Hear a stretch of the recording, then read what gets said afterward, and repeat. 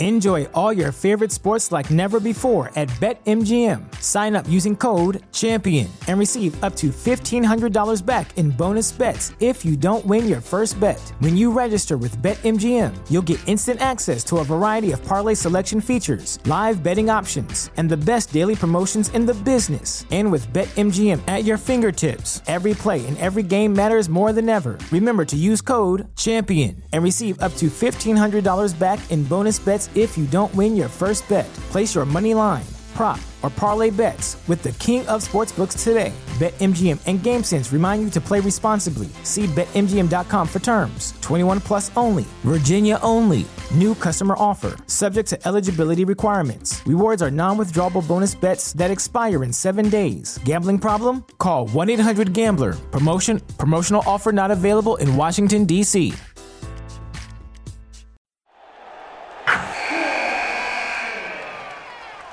Wilson, you sent the game-winning email at the buzzer, avoiding a 4:55 meeting on everyone's calendar.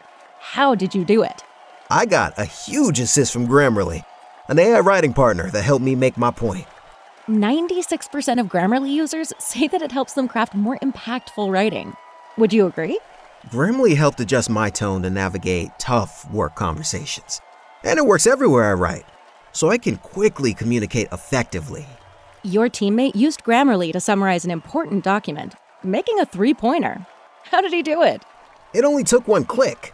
When everyone uses Grammarly, everything just makes sense. You made an incredible slam dunk to end the game.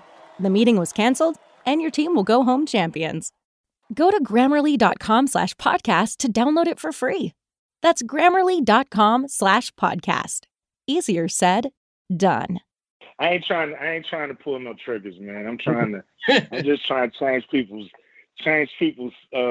spirit and change people's minds and hearts and try to get something for my people. That's the tip I'm on right now. It's trying to just get some, a little more equality for Black people here in America. And I think the whole country would be better, relieved, and start to heal.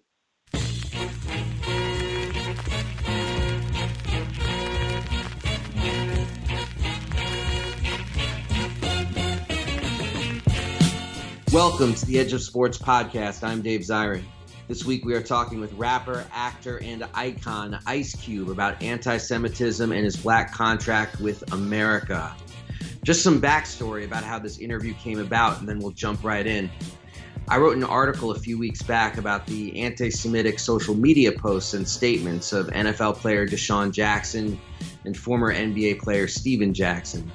In the piece, which people can check out at thenation.com, I, of course, condemned the anti-Semitism on display, but it was also an article about why oppressed people are often bamboozled by anti-Semitic ideas as a way to explain their own oppression, the allure and attraction thereof.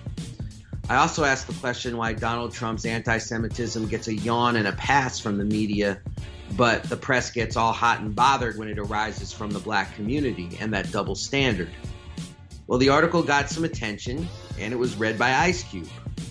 Now, at this particular time, Ice Cube was in his own pot of hot water because he tweeted some cartoons that were just straight up anti-Semitic and that held the message of Jewish global domination being built on the backs of black flesh. That was the theme of many of them. Now, the criticism he received was overwhelming, and it wasn't just from the Jewish community, but from folks like Kareem Abdul-Jabbar, Roxane Gay, and Mark Lamont Hill. His management team reached out to me to say that Cube read and liked my article and wanted to talk to me about anti-Semitism and a new campaign he was trying to get started called The Black Contract with America. So we talked, and I think you're going to hear someone who has done some serious soul searching and is looking for a way to make a contribution to this national reckoning on race and racism. But hey, don't take my word for it. Make your own judgments and listen with an open ear to Ice Cube. We're going to talk about the Black Contract with America, but first, I guess since Death Certificate, you've gotten accusations of anti-Semitism. I mean, that's 30 years of this accusation. I mean, how do you respond to that? I think people that listen to music or watch movies, and they pull their assumptions of who a person is or what a person's trying to say. It's like music and movies. Art really is in the eye of the beholder. Really, I used to be a person like, damn, they don't understand. What I'm trying to say. Damn, they misconstruing the message. And then I learned, once you so-called paint a picture and you make it public, that it's really no longer yours no more. Like it becomes, whoever walks past that picture and what they see from it and what they get from it.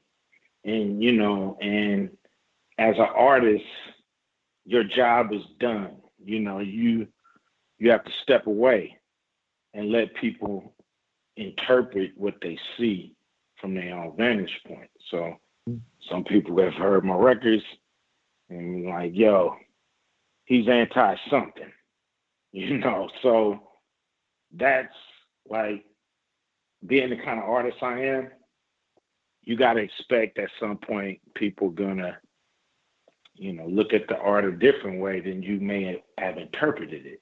And, I used to fight that, but I live with that. And then I live my life, and how I've lived my life, I'm always confident that the truth is going to come out. I mean, you've been at this for a long time. Has your thinking about Jewish people changed over the years, or in your mind have the accusations from day one just been false? False. At first, when you're young,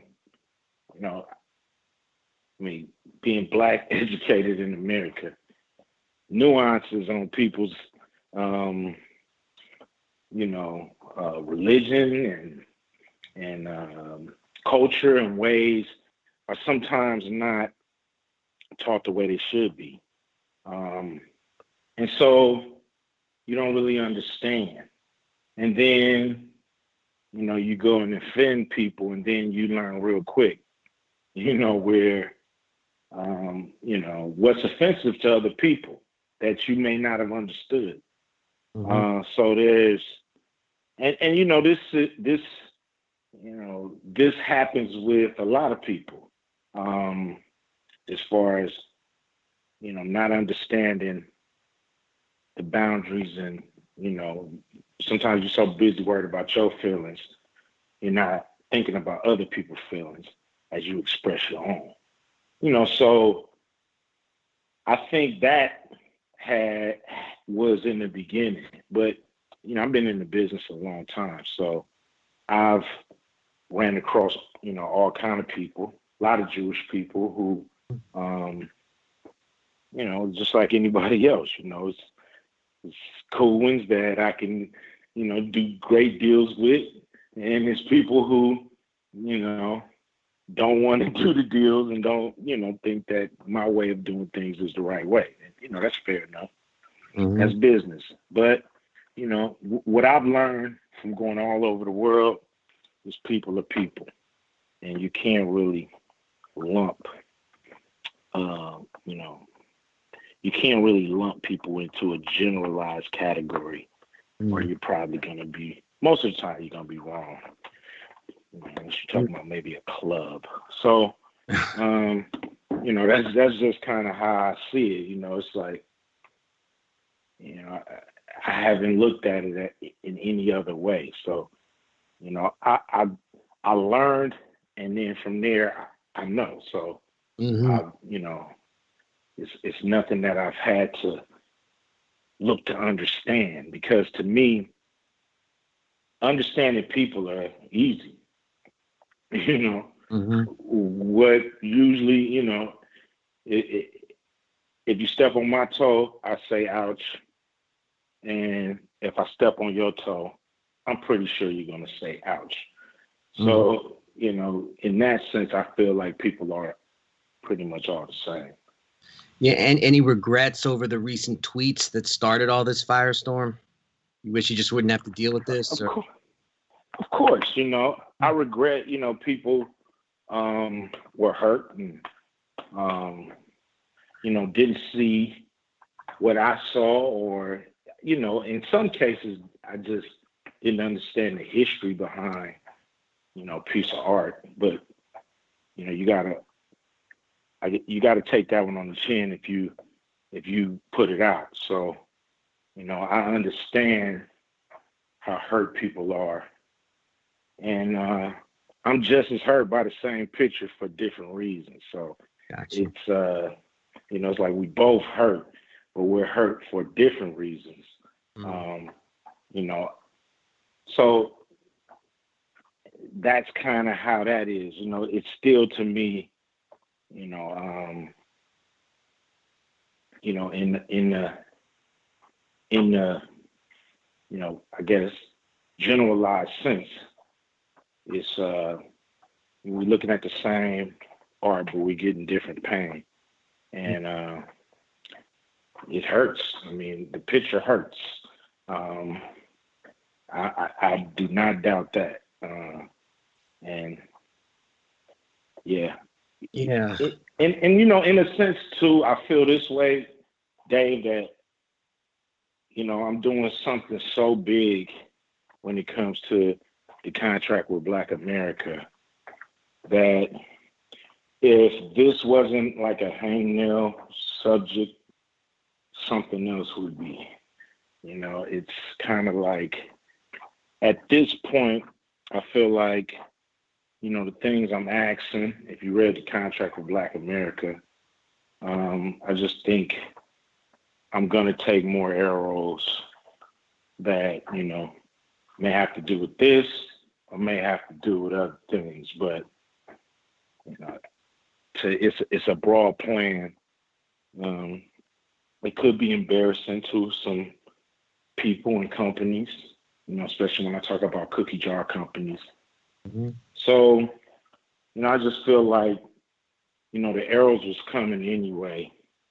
And with this one subject, I was really caught in the wake of other people's comments and things. So, you know, it's unfortunate, but you know, I expect something else to pop up, you know, that has nothing to do with the contract with Black America, because it's so, you know, it's so progressive, as they say. No, it's a remarkable document, and I'm going to ask you about that. But I think one of the arrows that people are going to throw at you, because they've been throwing it at you for a long time, is your relationship with Minister Louis Farrakhan, or the Nation of Islam. I mean, people don't realize Farrakhan's 87 years old at this point, but still treated in a certain light as being this boogeyman of sorts. What are your I don't think you've ever been really just asked this. Like, what are your thoughts about Louis Farrakhan and his influence? Well, you know, I think he, you know, like, you know, most outspoken people, you know, has controversy around his name and the things he say.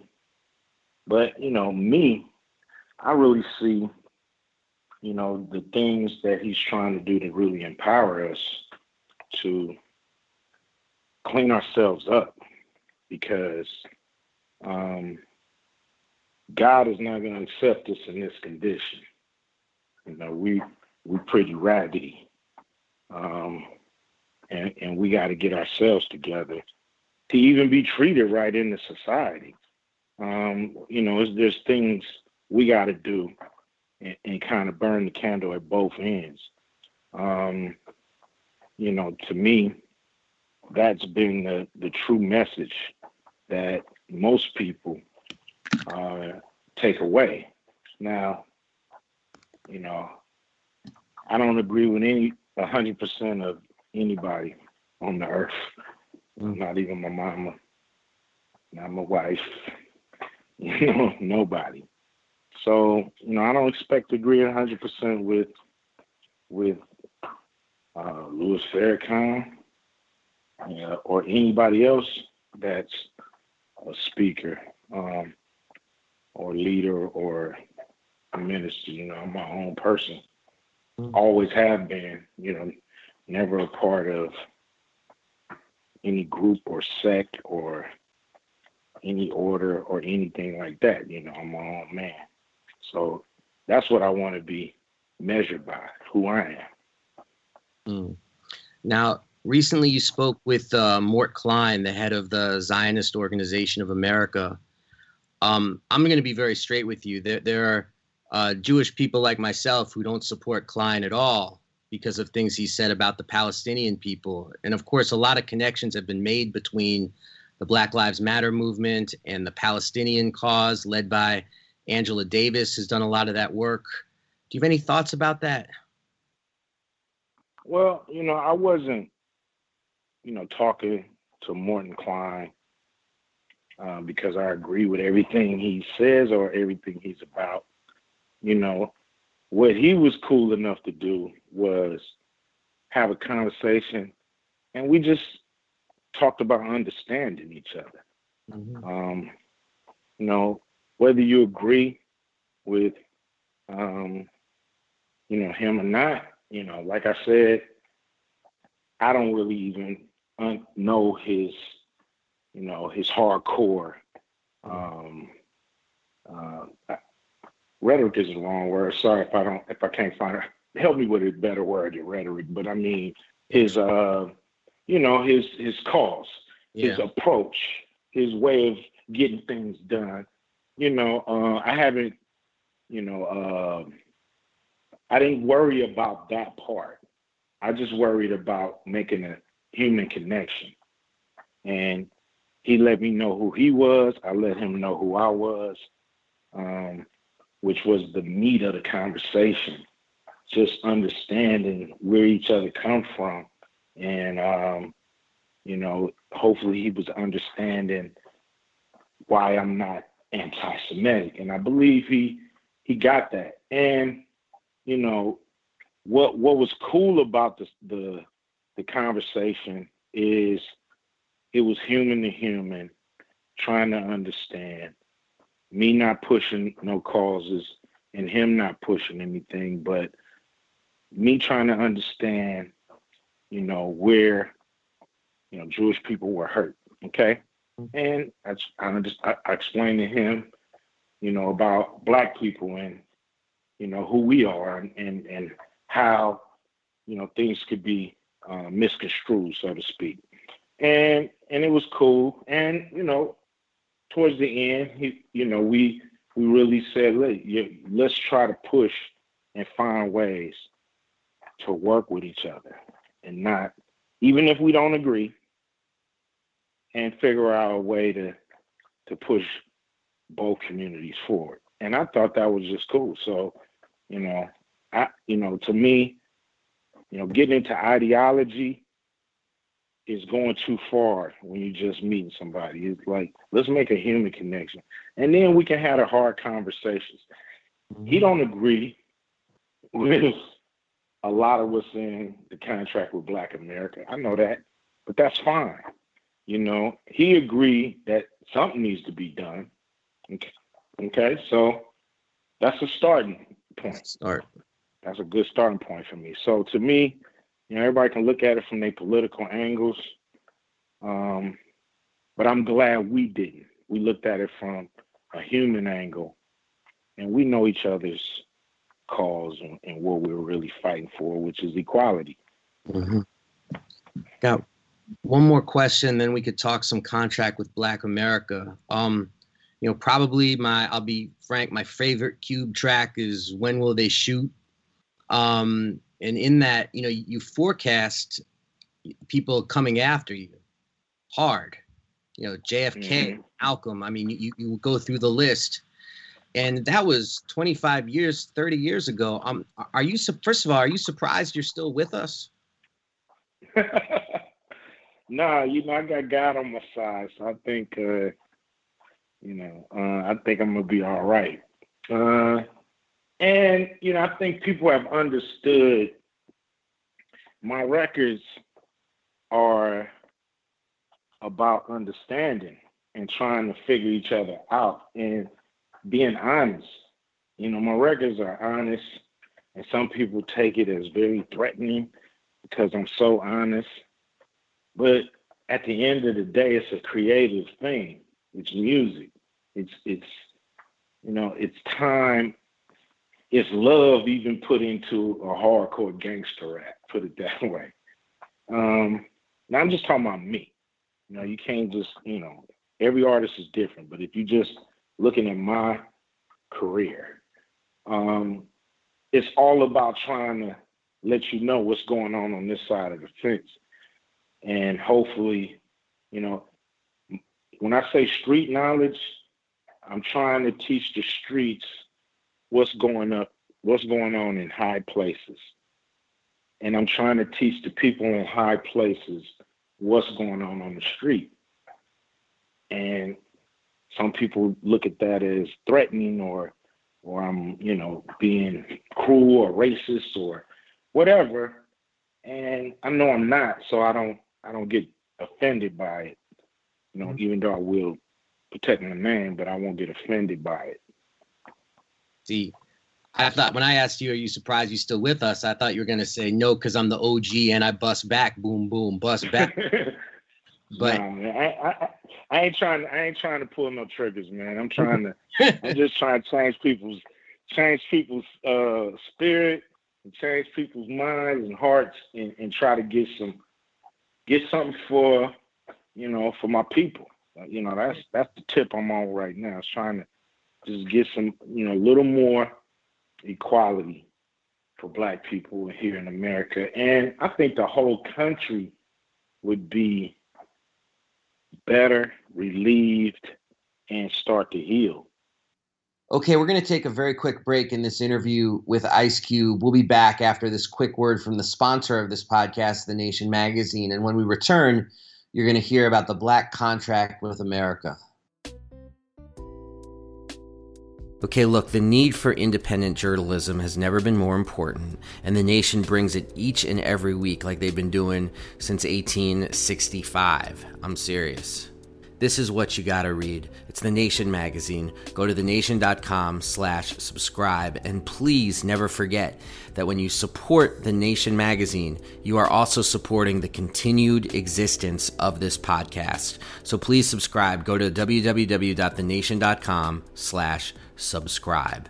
And now, back to the Edge of Sports podcast.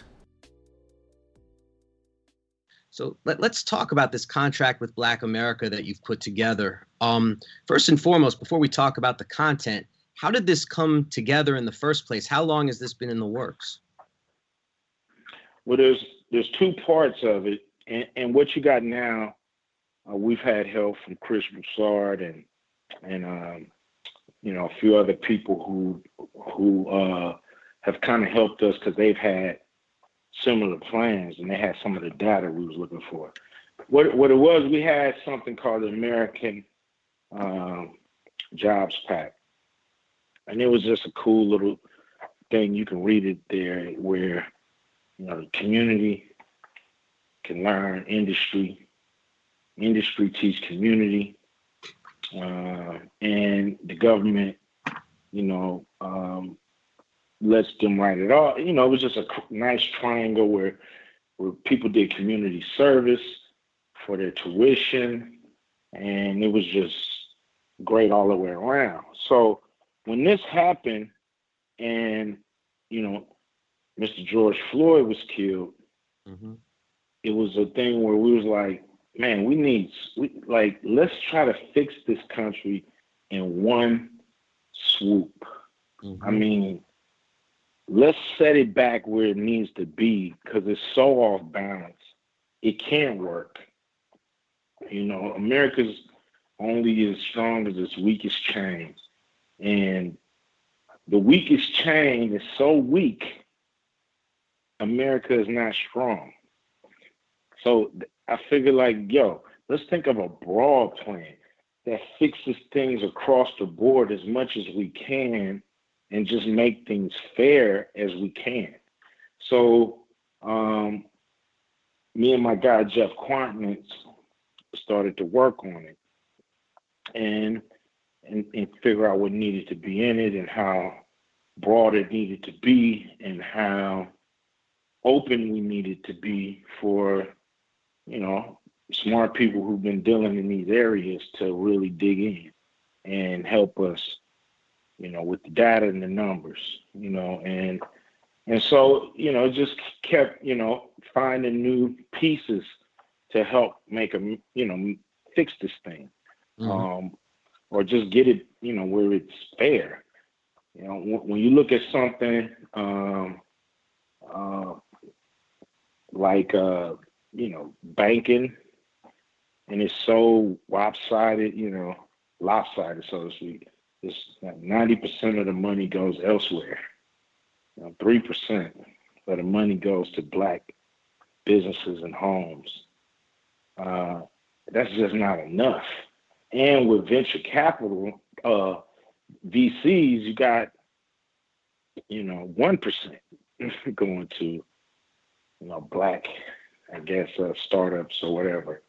So it's so lopsided. There's no way we can survive with this, even though we have been. But I think it's to a point where too many people know what's going on to accept it. And it just got to change for America to start to right itself. Now, I saw you had a part in the contract where you also addressed indigenous folks. Can you talk about the connection between reparations for Black Americans and indigenous people and why that was important for you to have in there? Well, we believe reparations is important. I believe there's a lot more indigenous people here than that's counted. All Black people just get the whole African thing. You came from Africa, but there were Black people here, and they were what would be considered Indians or Native Americans or indigenous people. So I think that that right there has to be figured out, of course. But I've always said reparations is not a check, necessarily. That's part of it, but that might not be the main part of it. It could be relief in other areas, tax relief for Black Americans. There can be schooling and things like that where you can really, help the Black communities without having to cut a check by relieving them of some of the stresses. It's a shame that, we pay, more taxes, in our little neighborhoods and because they so-called need more police. And then the police come and abuse us. And then we have to pay more taxes because somebody sued the police and got their money. So it's just, we're getting it every which way coming. We pay our taxes, a lot of government contracts. We're 13% of the population and we pay a nice share of taxes, but only a few percentage of government contracts go to Black companies. That has to change because here we are paying the taxes for these things and we can't even get a nice percentage of the jobs that are government jobs. Mm-hmm. So contracts, not just government jobs, but government contracts. So, these type of things are, easily fixed. It just takes political will. Mm. It's just political will. Nothing, the contract with Black America is not some new, thing that nobody knows. It's political will this is not hard core science. I'm not a legislator at all. So, these things could have been done, but they, when things are designed for your community to fail, there's no way you can accept them.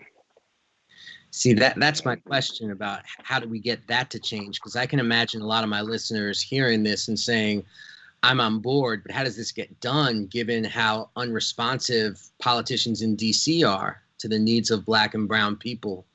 What would you say to that? Get this done? Well, I heard that Lyndon Johnson told Martin Luther King, I hear everything you want me to do.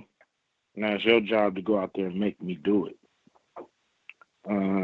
Meaning, it's an election coming up. It's right there. We have to make them do it to get our support. And it can't be a threat. It got to be a promise. Like, you doing this. So it's really, the document is alive, and we don't have to make it like Trump tight. That's the wrong word, but we don't have to make it real tight, because, like I said, I'm not a legislator, so that's not my job. That's Congress' job, and so we got a document that covers a lot of good stuff. Now it's time to get the people behind the document and then present it to the people that's running and let them know, this is what we expect you to be behind. So you'd like to integrate the contract with the movements that are in the streets so they can be part of the demands that people are making at this moment? Yeah, I want people to get behind it because reform here and there is not going to cut it. And reforming a bad system, or not bad, but reforming a racist system, wherever it is kind of an insult in a way. We got to rebuild it because, it just is not going to work in the way that it's made, because it was made, to funnel us into prison or whatever. So we need something broad. We need something bold and wide, and that helps us with the wealth gap. Because it's white families make 10 times more than Black families, and that's not shrinking. It's getting bigger. Yep. So we got to do something because, Chris Rock had a joke that he got he live in a nice neighborhood. He said, I live in a nice neighborhood, and I got a nice neighbor. So I got a white neighbor in front of me, back of me, side of me. So one's a dentist. So I think one's an accountant, and another one does some kind of other work. And he said, but I had to be fucking Chris Rock to live here.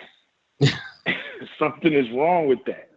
It's like, I had to be Chris Rock to be able to move here. Because, my family just don't have the wealth for me to just be a dentist and have a house like this or that. So it was saying the discrepancy in wealth. So one of us can make a lot of money, like Ice Cube makes a great living, put it that way. But if you go through my generations, the family wealth is not there. If you go look through my family tree, the only wealth is in a few places. That's another Chris Rock line where he said there's a difference between being rich and having wealth. He said Shaq is rich. The guy who pays Shaq has wealth. No doubt.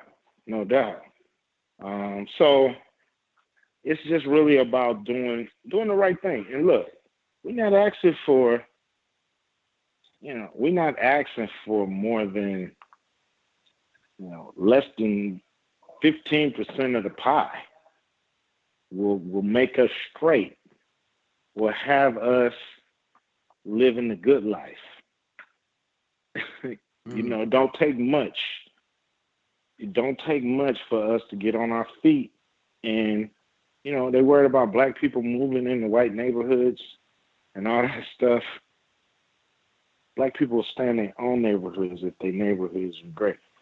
I wanted to, you've been generous with your time. I wanted to ask you, though, is there anything else about the black contract with America that you want to share, that you want to get across?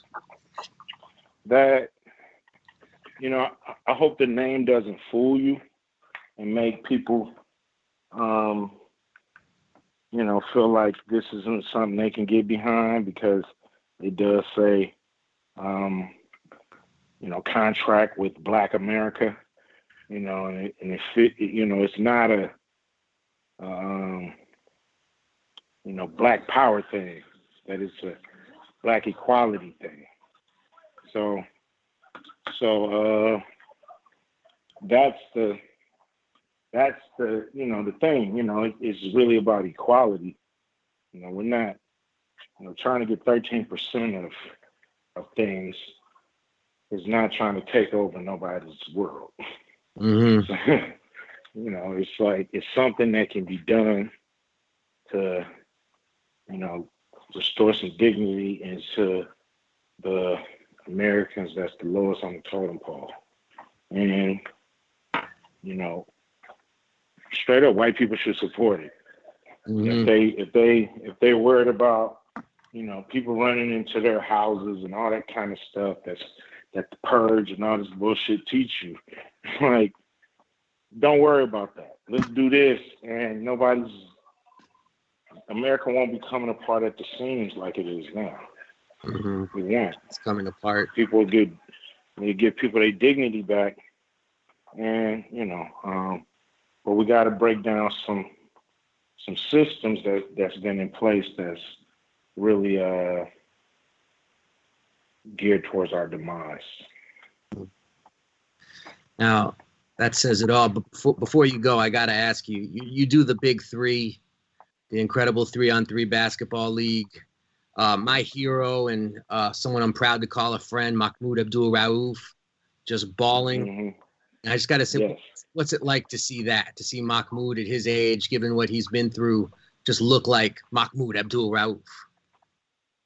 I call him the Wizard, because that's what he reminded me of, man. Just a wizard, just somebody who is still super humble and practice his skills, never stopped, even though he wasn't in the NBA. At a certain point, wasn't trying to get back, still dedicated to what he was put on this earth to do. And so to give him a shot to shine in front of the world again, because, at the height of his career, he was giving people the business. He was Steph before Steph. Mm-hmm. So to be able to let him get another taste of that, and get some of the accolades and the respect that he deserved, you just feel like Santa Claus, man. You feel like you just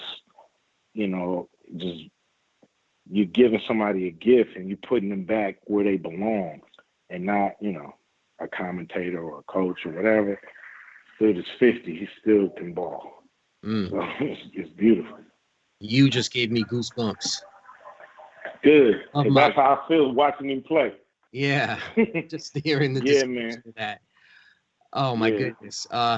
Ice Cube, I really do appreciate your time. Thank you so much. Dave, you got my number. Anytime you want to get into anything, just hit me and we can set it up and make it happen. Sounds good. Be well. All right. You too. Take it easy.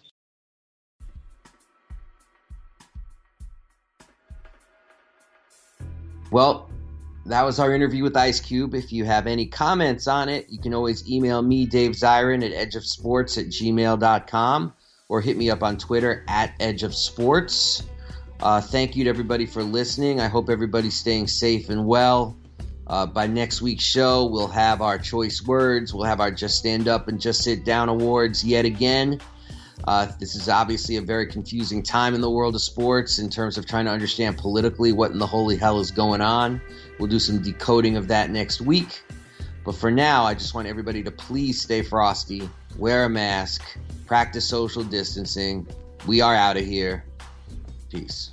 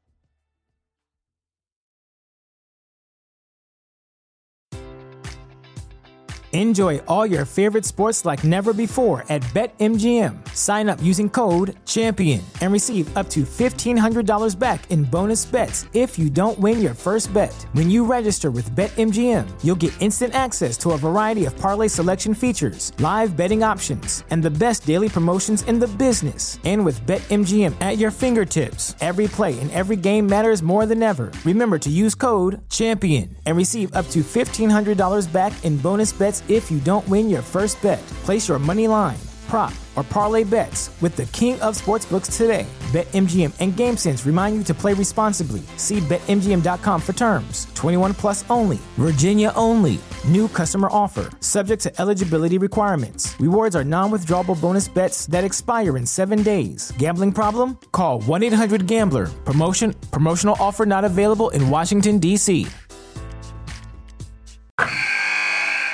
Wilson, you sent the game-winning email at the buzzer, avoiding a 4:55 meeting on everyone's calendar. How did you do it?